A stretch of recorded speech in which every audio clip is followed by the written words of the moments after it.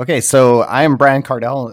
This is part 3 of a series that we've been recording with different guests talking about web ecosystem health. Effectively, this is just like a place for us to come and have sort of long form conversations on topics that we sort of historically don't talk about for some reason.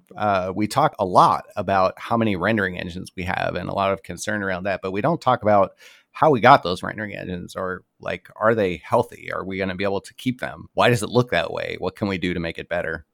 Is it more or less healthy than it was in the past? Like, are we going in a good direction, or are things getting worse? To carry on this conversation today, I have 3 ex-Opera fellows here. One of them also is involved with another rendering engine, Prince XML. We'll talk about that too. So if you could just introduce yourselves briefly. So my name is Håkon Viumli, and I have been on the web for a very long time. I proposed CSS in 1994. I joined Opera Software in 1999, and I became the chairman of Prince, which you mentioned briefly, in the 2000s. So the web rendering engines and standards and such have been very near and dear to me. I'm doing many other things too these days, but I still have, a passionate belief in the web that we need to take care of it and hold it to high standards. All right. I'm Vadim Makiev. I'm from St. Petersburg, Russia. I used to work at Opera in Opera DevRel team together with Bruce, and basically promoting or representing Opera browser in Russia and Russian-speaking countries. I'm not a browser engine developer. I'm just a front-end developer, but that's the reason why all web standards and the health of our industry, or the diversity of web engines, is very important to me. So that's why I'm a good friend of web standards, and I'm here to discuss what's going to happen next with the browser engines and such. So hi, I'm Bruce Lawson. I used to work with Vadim in Opera Software in developer relations, and for the last 18 months of Opera as we knew it, I was deputy CTO, so I was the Robin to Håkon's Batman.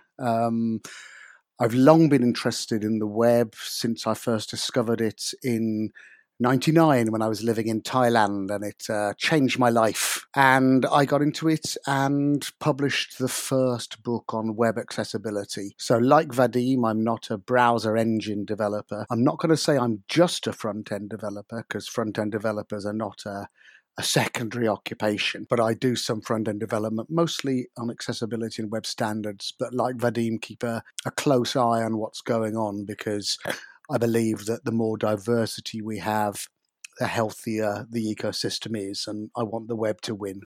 So since neither of you mentioned it, I will mention that Vadim and Bruce have started a new podcast of their own called the F Word Podcast. It's been very good and interesting for me to listen to, so you should check that out. I was recently a guest on there. I think I was their first guest, actually. Oh yeah, first and only.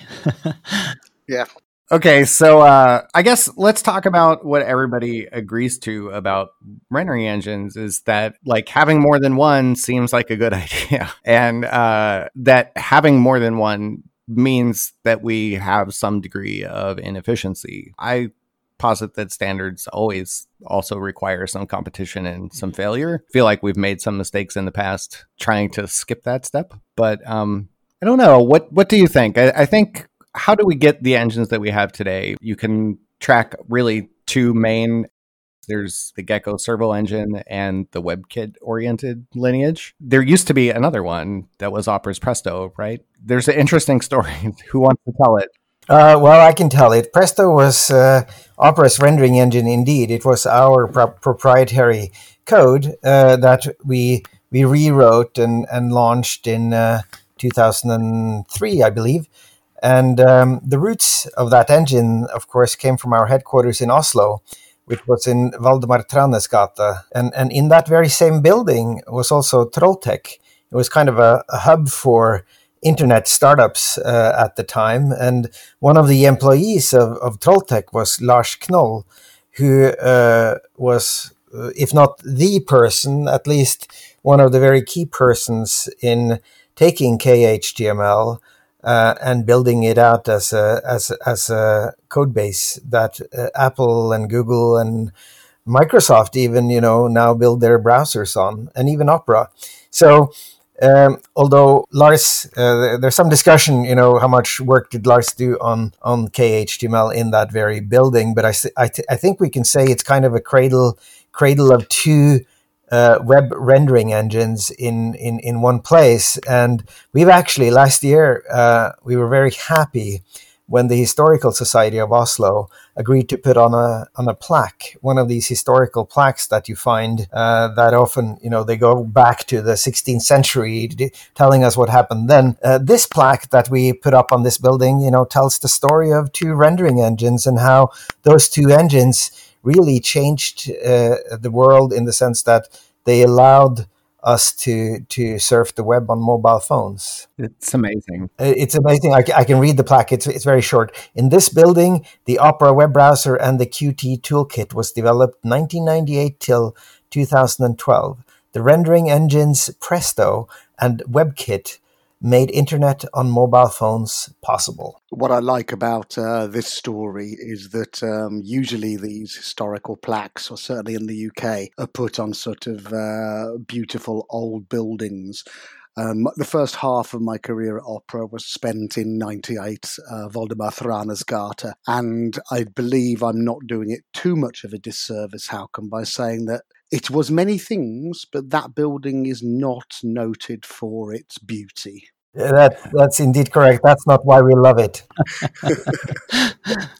Yeah, it was not only ugly from outside, I would say, but it was really hard to navigate from inside. It was also great because all the programmers and others who have worked on these rendering engines came together, and we had a kind of a rendering engine, meetup, a giant one. And this is, I think, maybe the first and probably the only time the word rendering engine will end up on a historical plaque.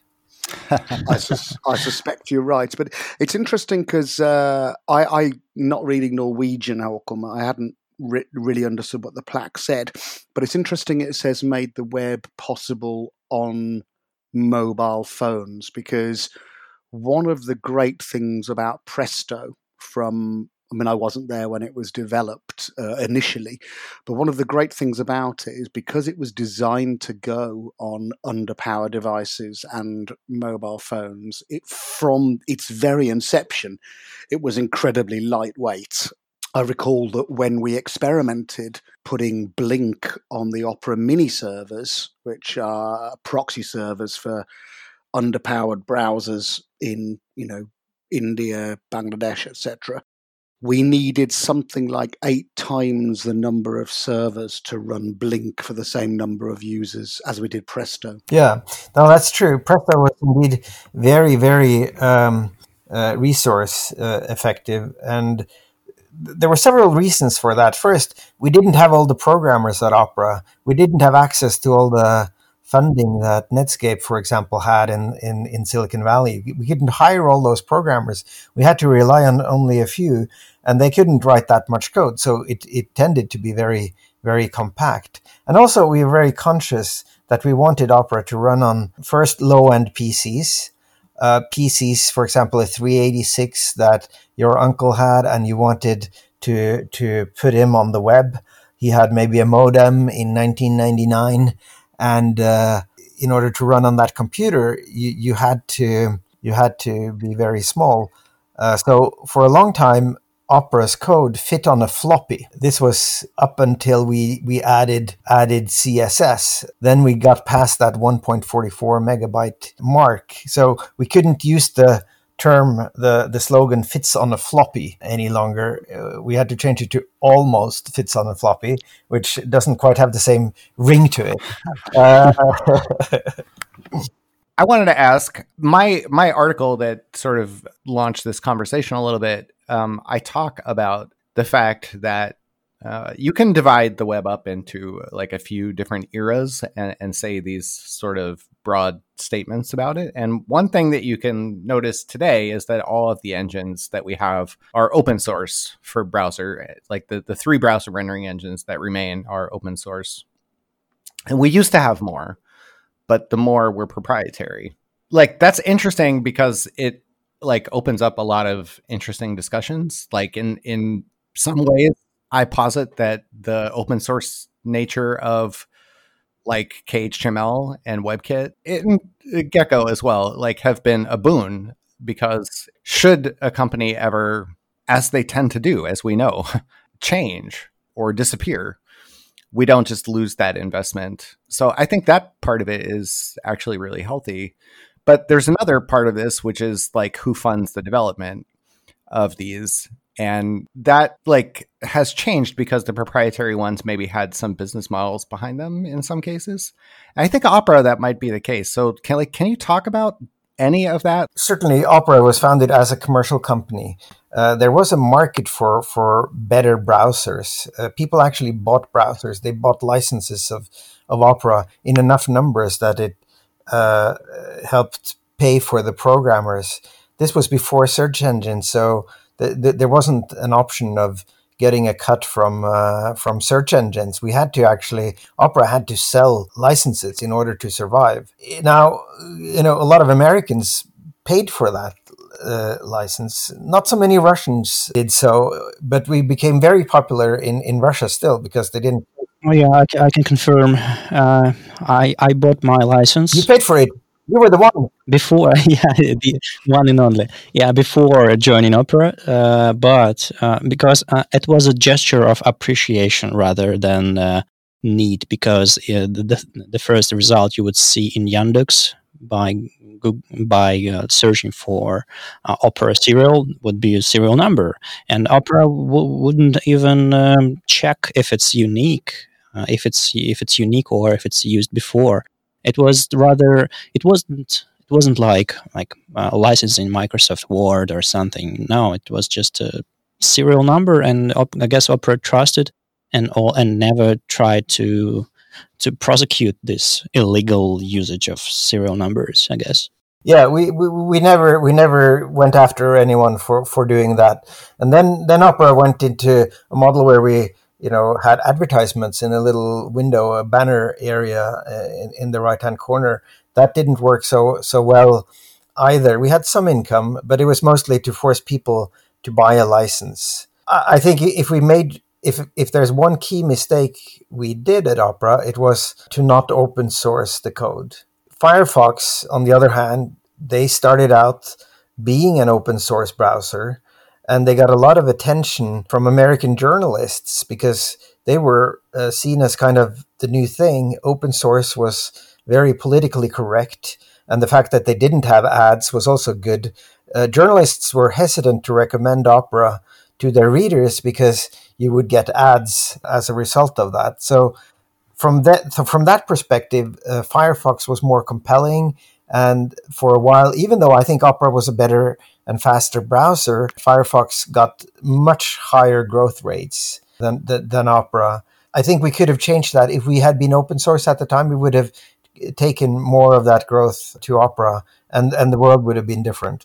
After Opera Mini became quite popular in the world, I think it was too late to open source because it was a pretty unique product. It was one of the biggest streams of income. Although I do think that we could have open sourced it and continued with making money from Opera Mini, because open sourcing the code is one thing, but having massive Glacier-cooled server farms is what actually drove Opera Mini, and that takes an investment. Whether or not we should have open sourced Presto, I don't know. And the thing is, once we had retired Presto from the main mobile browser and the desktop browser and adopted Blink, Presto was still running Opera Mini and still is in Opera Mini Extreme mode. And people used to ask me all the time, why don't you open source it?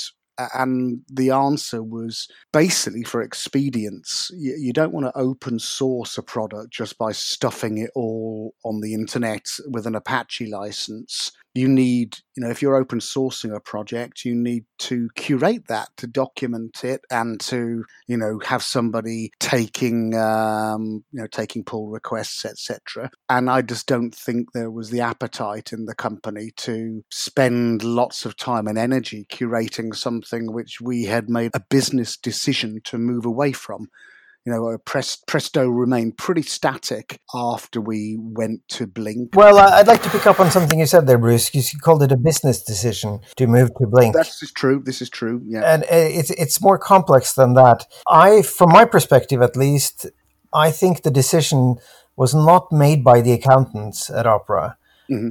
The decision was actually made by the programmers. They saw that they were spending a lot of time keeping up with the bugs of other browsers. They were always a little bit behind, and if they could instead join forces with those other browsers in an open source project, their code would first, it would reach more users, which is always a good feeling for a programmer, and you would also feel part of a community, something that was moving forward. You would look to the future rather than look back. So I remember it. This is 2013, right? So it's a long time ago, but still, I remember it as being a technical decision that was made. And the accountants were probably happy that they didn't have to employ those 100 people playing catch up. We could use those people for other things or for contributing to an open source project, which felt good. I think that not a lot of people have a good grasp on what it takes to make and maintain a browser.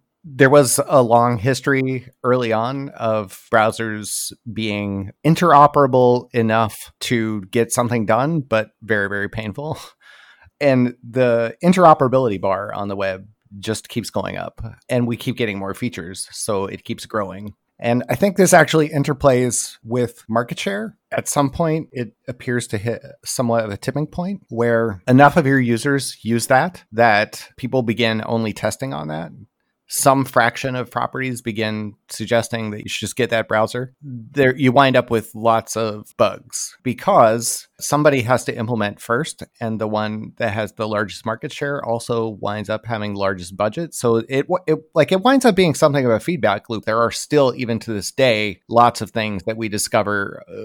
That is not actually written down anymore. That was a long and tedious battle for Opera to make sure that all the banks in America worked in the Opera browser, and we couldn't really open bank accounts all over. It's hard to test, it's hard to verify.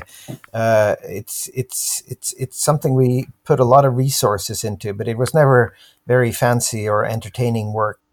So I used to work with big Russian companies and small ones as well to make sure that the code they ship is compatible with Opera, and also Opera engineers know what their needs are. Developers' needs. And the same was the case for Latin America, US, China, India, and many other countries in the world. And that was our attempt, rather, to keep up with this thing. But I remember this line, this graph at our Jira, incoming bugs, like the red line, it was always going up. Incoming compatibility bugs, and there was a green line of a number of bugs that we fixed, and they would never meet, even with 100 people working on it every day. So we were just falling down. Yeah, and those bugs were reported to us. They weren't bugs that we'd found.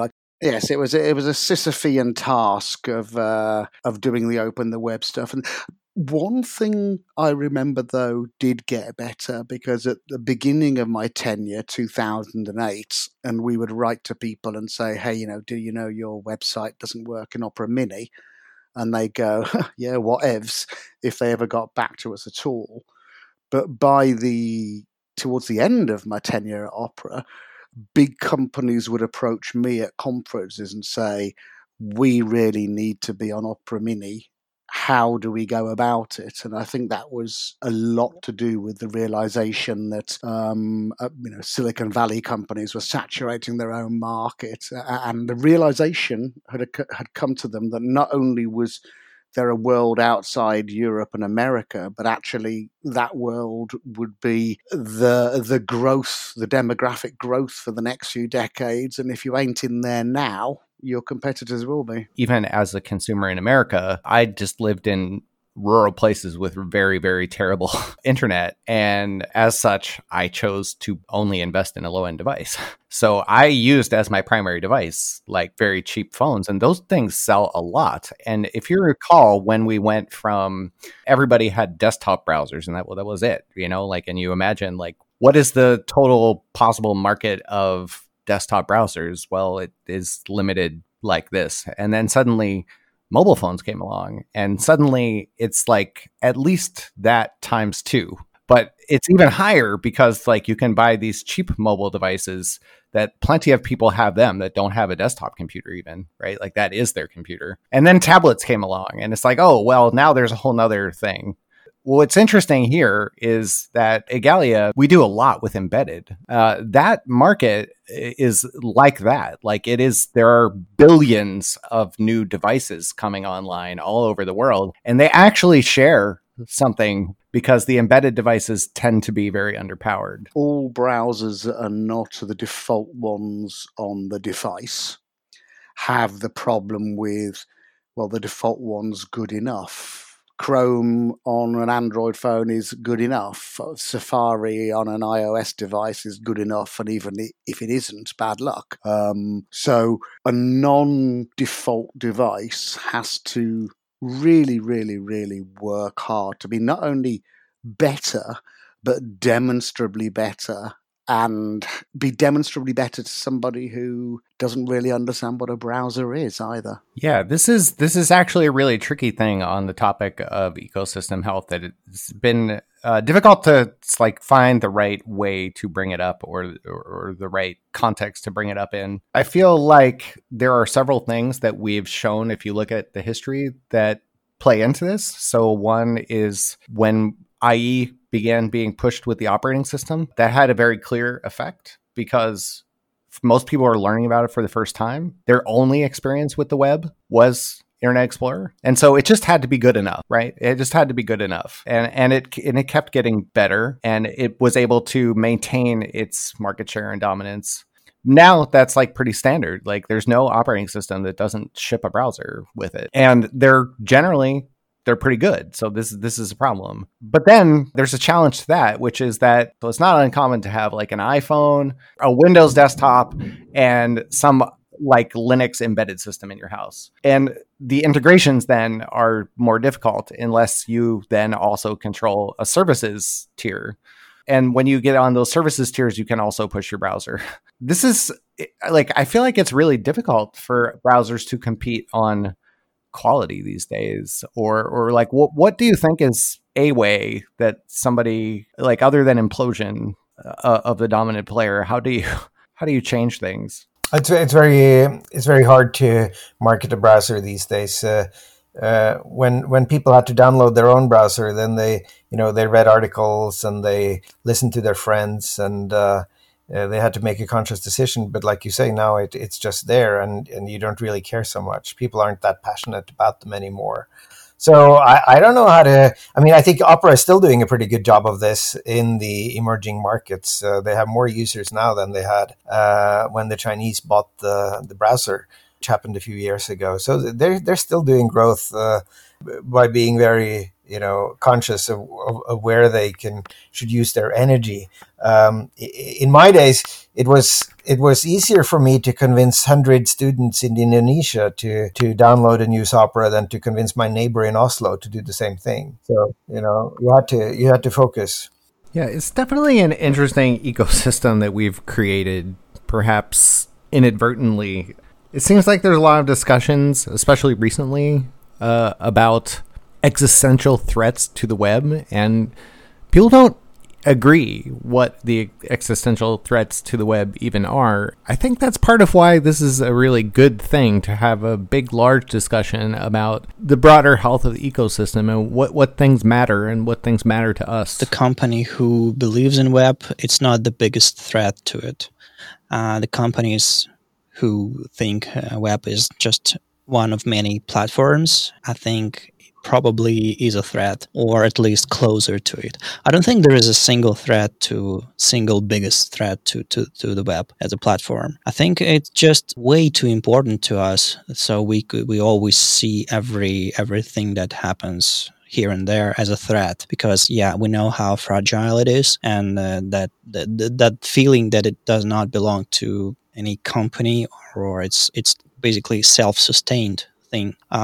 It makes us fear for its future, and that's why we always see that there's a threat, there's a problem. And if you live long enough, you see that threats, they come and go, and platform is still alive. And I'm not pessimistic about it. The thing that worries me here is that the cost of maintaining an engine keeps going up and up and up. And it is now complex enough that I believe that really only an economic powerhouse could even consider really making a modern web rendering engine. Currently, Chrome is a little over 10 years old. It's, I think, 12 at this point. But it has something like 84,000 person years of development into the code. And like that's not even to mention standards work that went into it and testing work and all that stuff. Like that's just the code estimate. Like that's a lot of money. Yeah, that's a lot of money. But if you allow me to change the topic slightly here,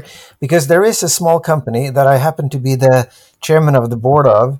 We have about a handful of employees, most of them in Melbourne, in Australia, that have made a rendering engine, JavaScript engine, everything you need to render web content. Now, it doesn't go to a screen. It doesn't go to a browser. It's not dynamic 50 frames per second. It's PDF document. This is Prince that converts HTML and CSS to PDF. But it's still possible for a handful of people to write that code. Part of the secret ingredient here may be that the Prince rendering engine is written in Mercury, which is a exotic programming language also invented in Melbourne, in Australia. It's very well made, very efficient for implementing, for example, CSS. But still, there is a core to the web that's fairly simple still. I know there's lots of parts on the side. Hopefully, some of the parts that we don't use so much or don't work so well will die, and that we will keep a core of web functionality. I hope that the H1 element, the P element in HTML will live for a very long time. I think my hypothesis on this is that a computer 500 years from now, if you go into a computer store 500 years from now, will there be computer stores 500 years from now? We don't know that. And the prediction is very far ahead, so that nobody can tell me I'm wrong. But I think those computers will be able to read the H1 element and to use the font family CSS property. So in my article, I did talk about this, that we say that there are three engines, but what we're talking about is modern browser engines that do everything that the web does. But really, like you say, I mentioned there are several. There's Prince that you make. You have a competitor, Antenna House, that also has a rendering engine, I believe. And Amazon also. Actually, Amazon has multiple rendering engines, but in terms of like a print related thing that's similar, there's also one of those. Those, like, they do something different, and like they're a market that we don't talk about a lot, but part of me thinks that it's actually a really important market. It's interesting that there's basically the same number, right?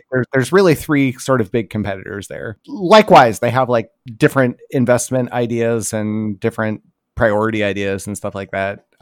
But I wonder, like, is it possible that we could get some other reader mode or EPUB reader or something like that where like none of those are open source? Like, do you think that there's maybe some opportunity there for like together?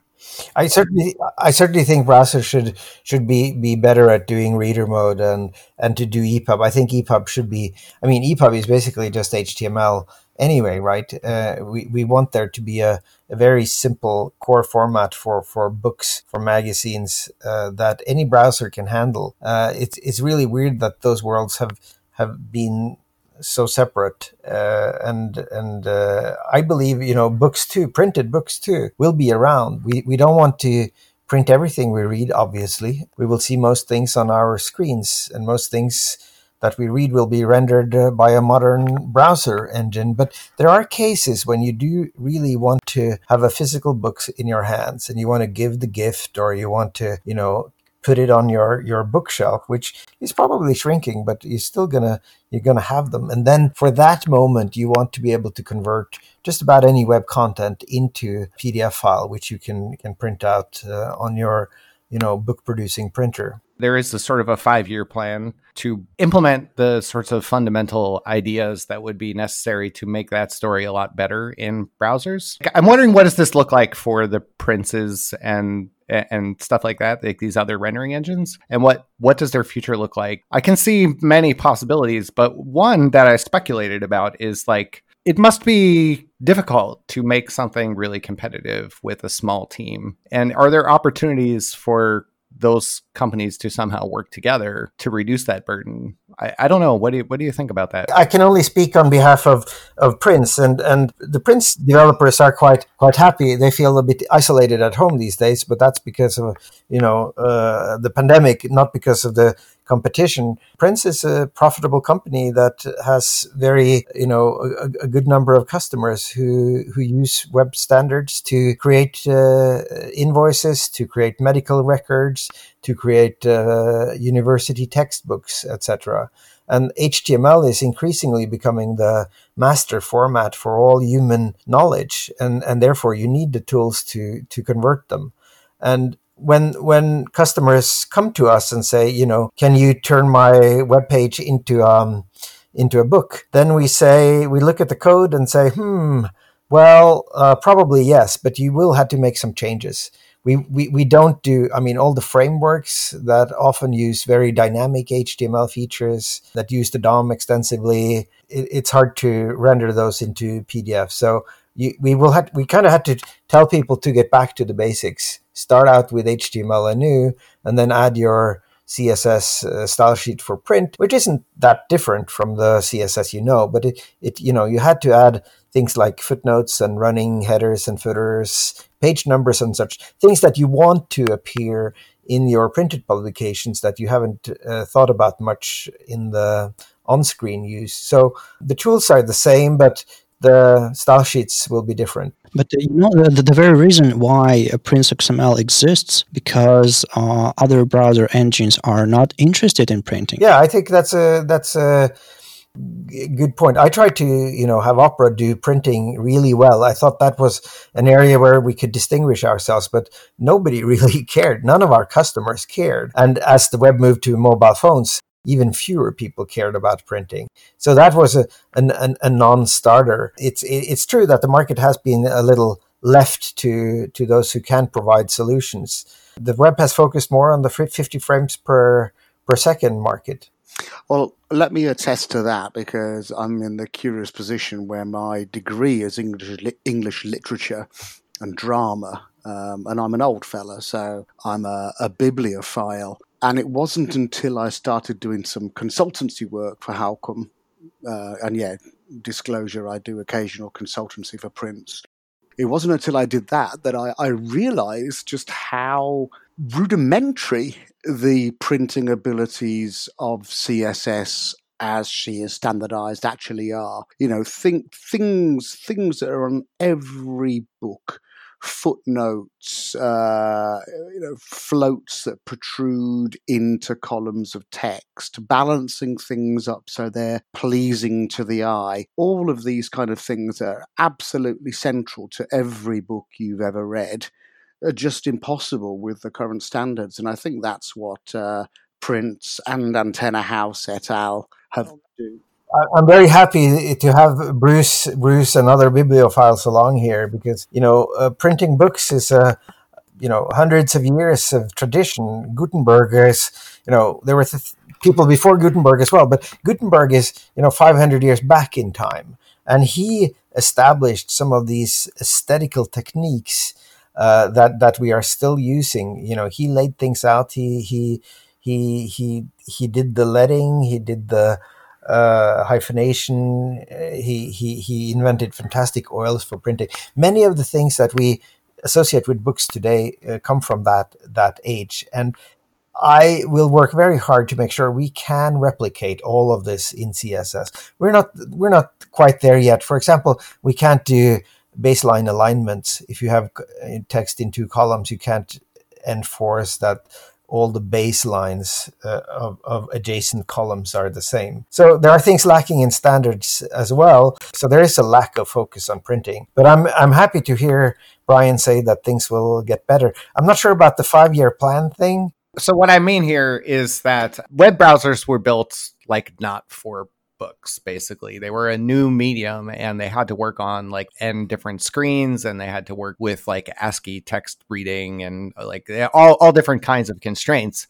And as a result, we built what is effectively tech debt. And we, to some extent, painted ourselves in a corner with this focus on very particular kinds of things that made other kinds of things considerably harder and more expensive to balance at the same time. But there have been a lot of talks about this and other ideas that are also very, very difficult to consider with where we sort of painted ourselves into. And so all of the browser rendering engines have determined like how do we get there so that we can consider all of these other really interesting things that we have thus far been mostly unable to consider. Things like regions and exclusions and pagination and things like that. So they're all doing this multi-year, like basically 5-ish year investment to rewrite their engines to support an architecture that allows them to do those kind of things. And one of the pressing reasons that is in here is that as the market has grown, as the web has expanded into all of these things, like there's the web in your refrigerator, digital signage,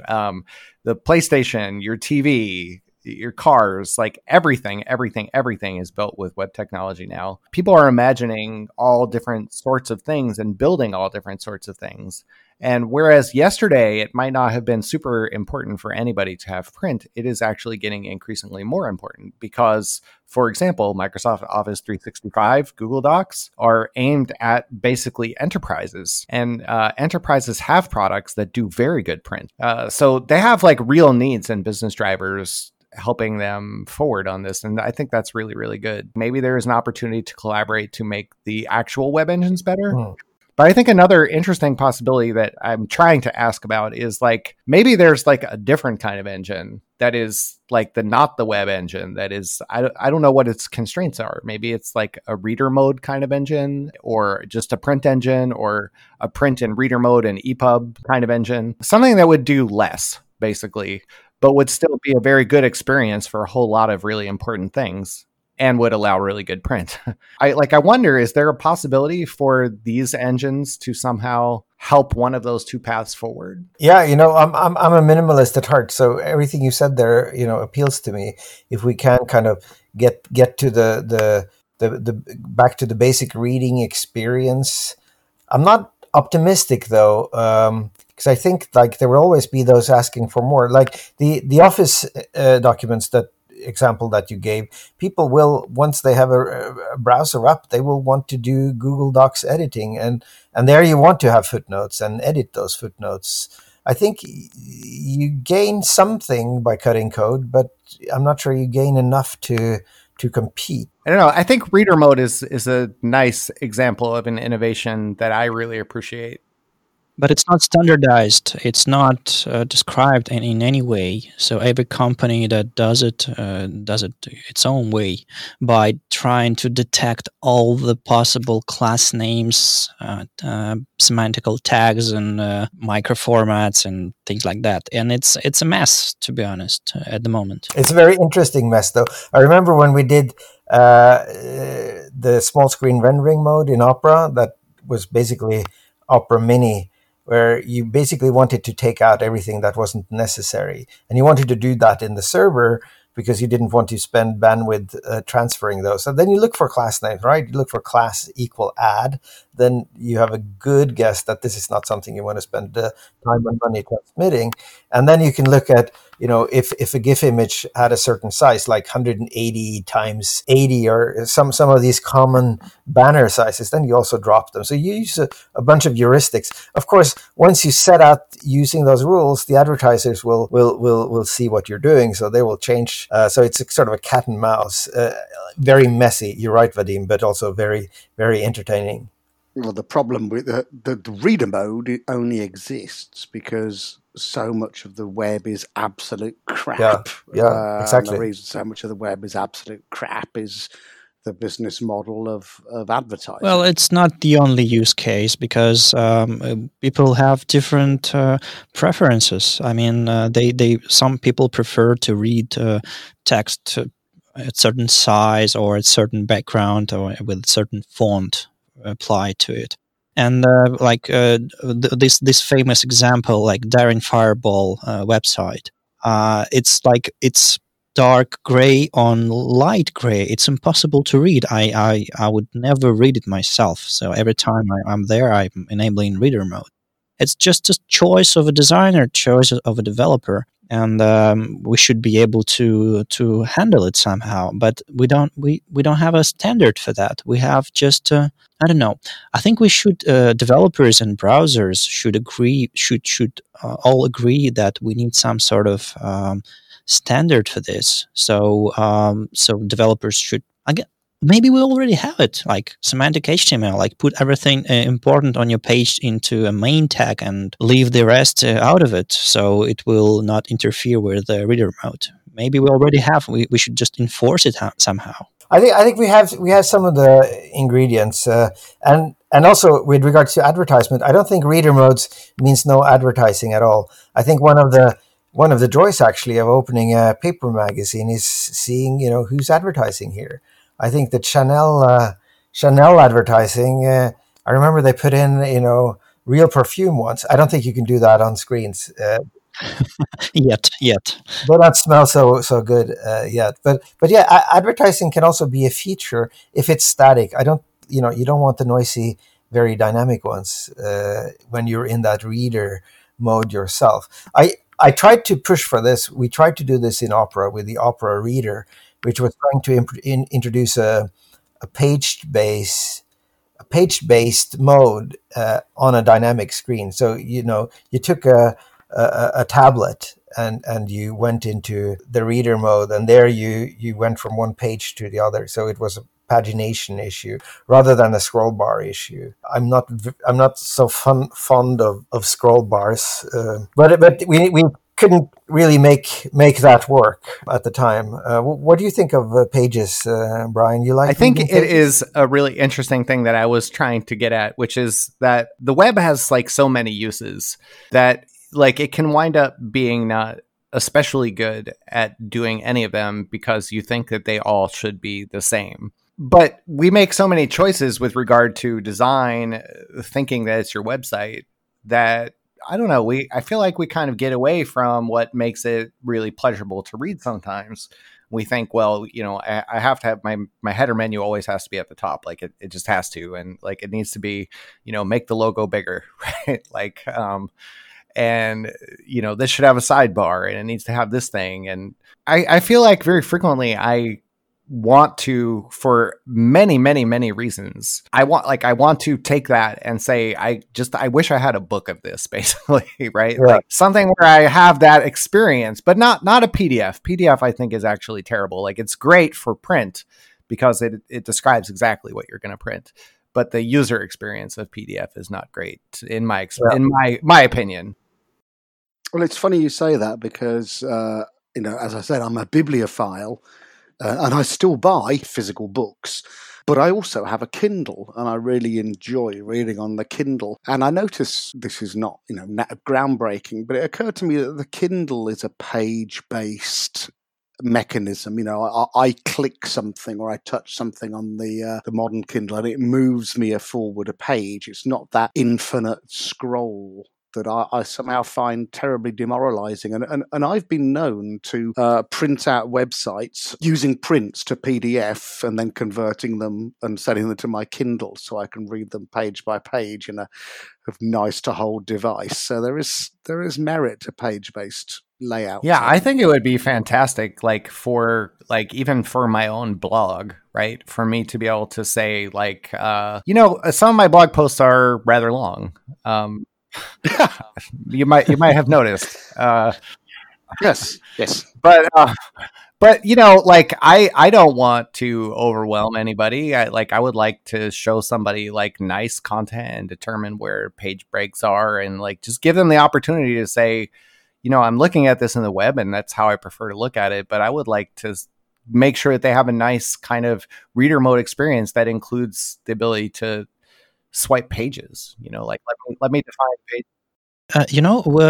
I'm reading a lot of books in EPUB format on my iPad, sometimes on my iPhone, and I have a problem with EPUB or auto-generated format. So, PDF is fixed format. EPUB is flexible, so it regenerates the book, the medium, every time you rotate a screen. So it tries to fit your content. And every time I read a book with some pictures in it, it fails miserably. I have half a page on the left side, and then half a page is empty, and then the next page is empty, and the picture goes on the third page, which I need to go through. And it's really hard to understand if it's the end of a chapter or it's just something's wrong with my book. So I think web. Where I'm going to, I think web is not ready to adapt to such format, because when it's a book, it's laid out in a fixed medium, or more or less. But when it needs to adapt to pages, we have a lot of problems there. Thing is, Vadim, in a few years' time, you'll be reading books without pictures, so it'll be problem solved.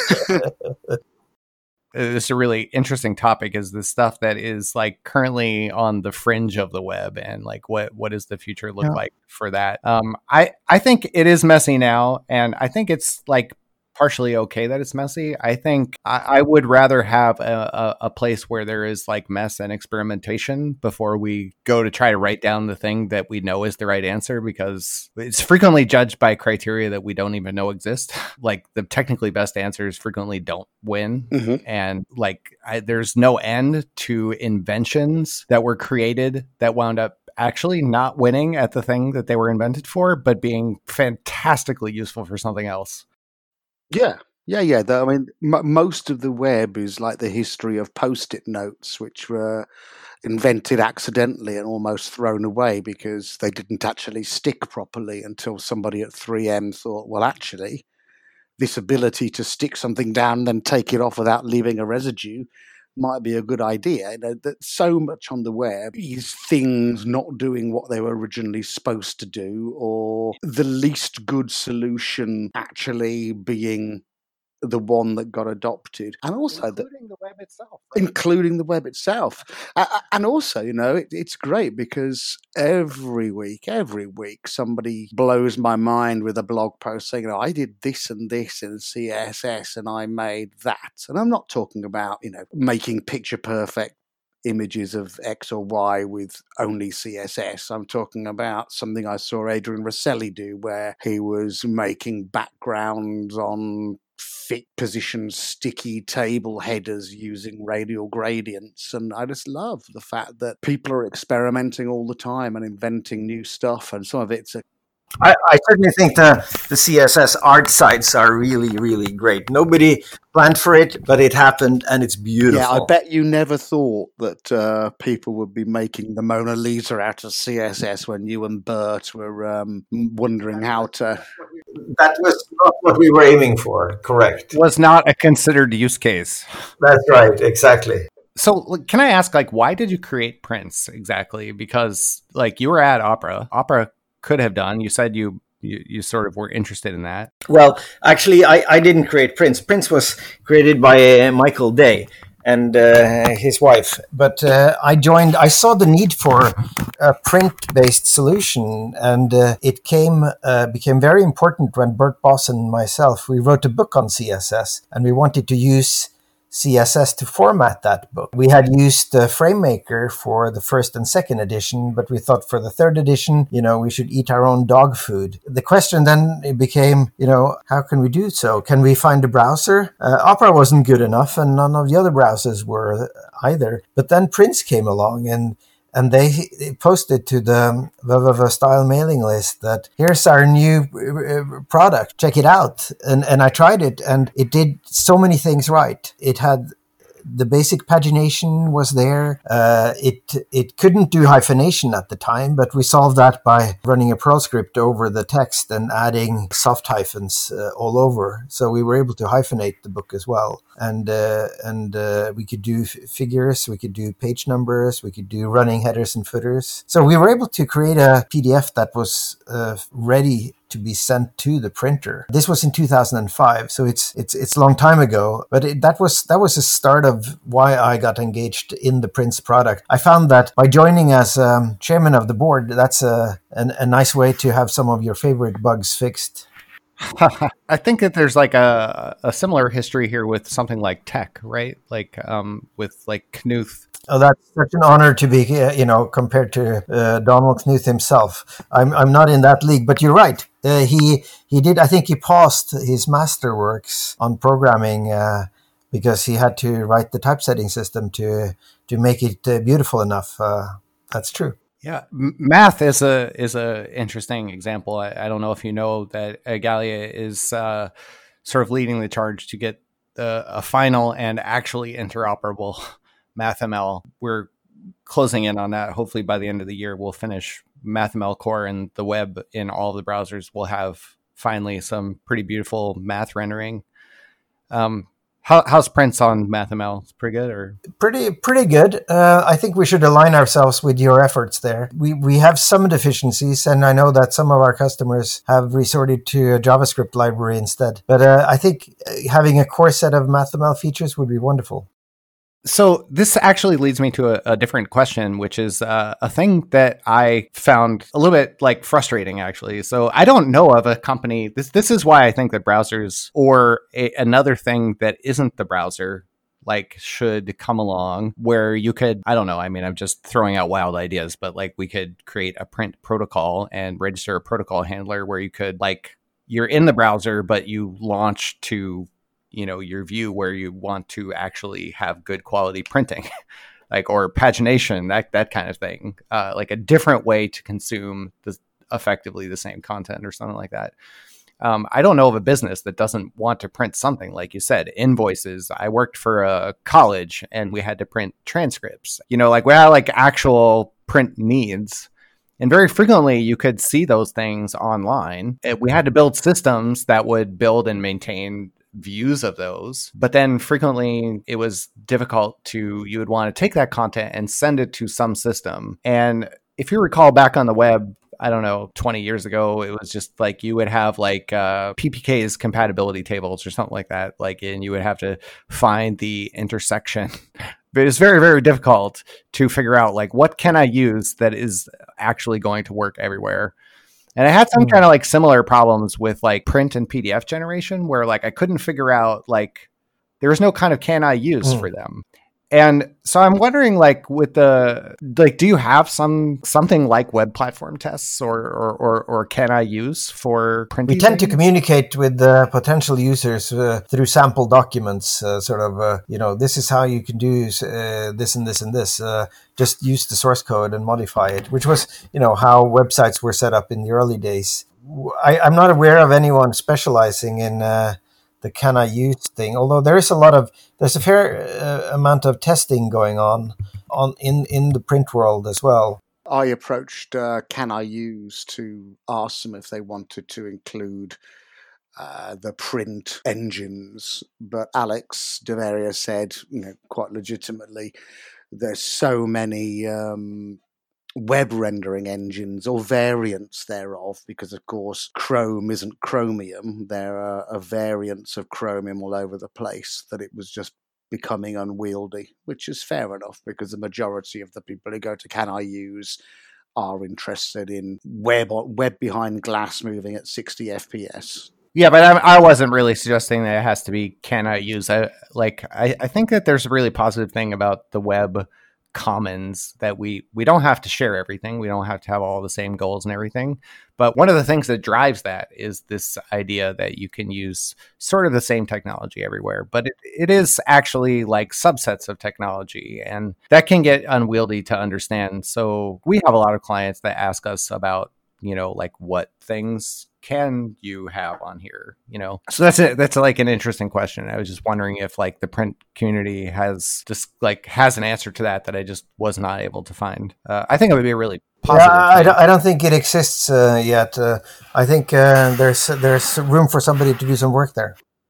I wonder if there is something disruptive here. That I wrote a post on this, I don't know, two weeks ago. I had been writing it for a little while, but when Firefox announced they were laying off a quarter of their staff, I decided I should post it even if it's not ready, because there's pertinent thoughts in there. And basically what it says is that the model of a few really big companies funding and doing that basically through search is like not great. And what Igalia does is like sort of to help that problem.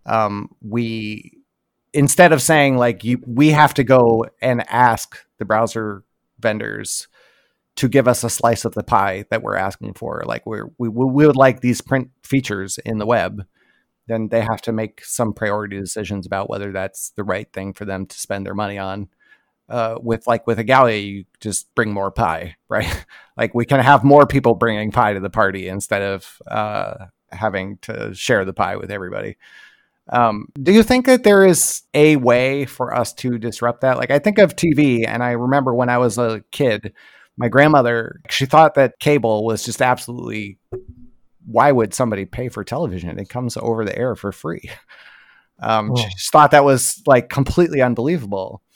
But like we have so many models for creating entertainment now, and I feel like there's something to that makes it more robust and more avenues for different kinds of success. Do you think that the web could change like that in some way? Well, when Internet Explorer had 90% plus of the users, we were pretty negative in Opera. I'd say we were depressed about that situation. Could this ever change? They're sort of the Microsoft Ice Age was over us. Would it ever get better? And it turns out things got better. And now we have different problems. We don't have Microsoft as a problem anymore. We have other big companies that are problematic in some ways. Will things change again? I think so. Will it solve all our problems? I don't think so. But I don't think we're stuck in a Facebook or a Google Ice Age anymore. I think there's room for development here. And I'm encouraged by... I'm not Captain Open Source per se. People used to ask me in Opera, isn't open source important? And I said, yeah, it's really important, but open standards is actually what makes the world go round. But I do think the advantage with the major rendering engines now being open source is nice people like yourselves, Brian, at Igalia can go in and do work. I know that Bloomberg funded Igalia to implement CSS Grid because they wanted it.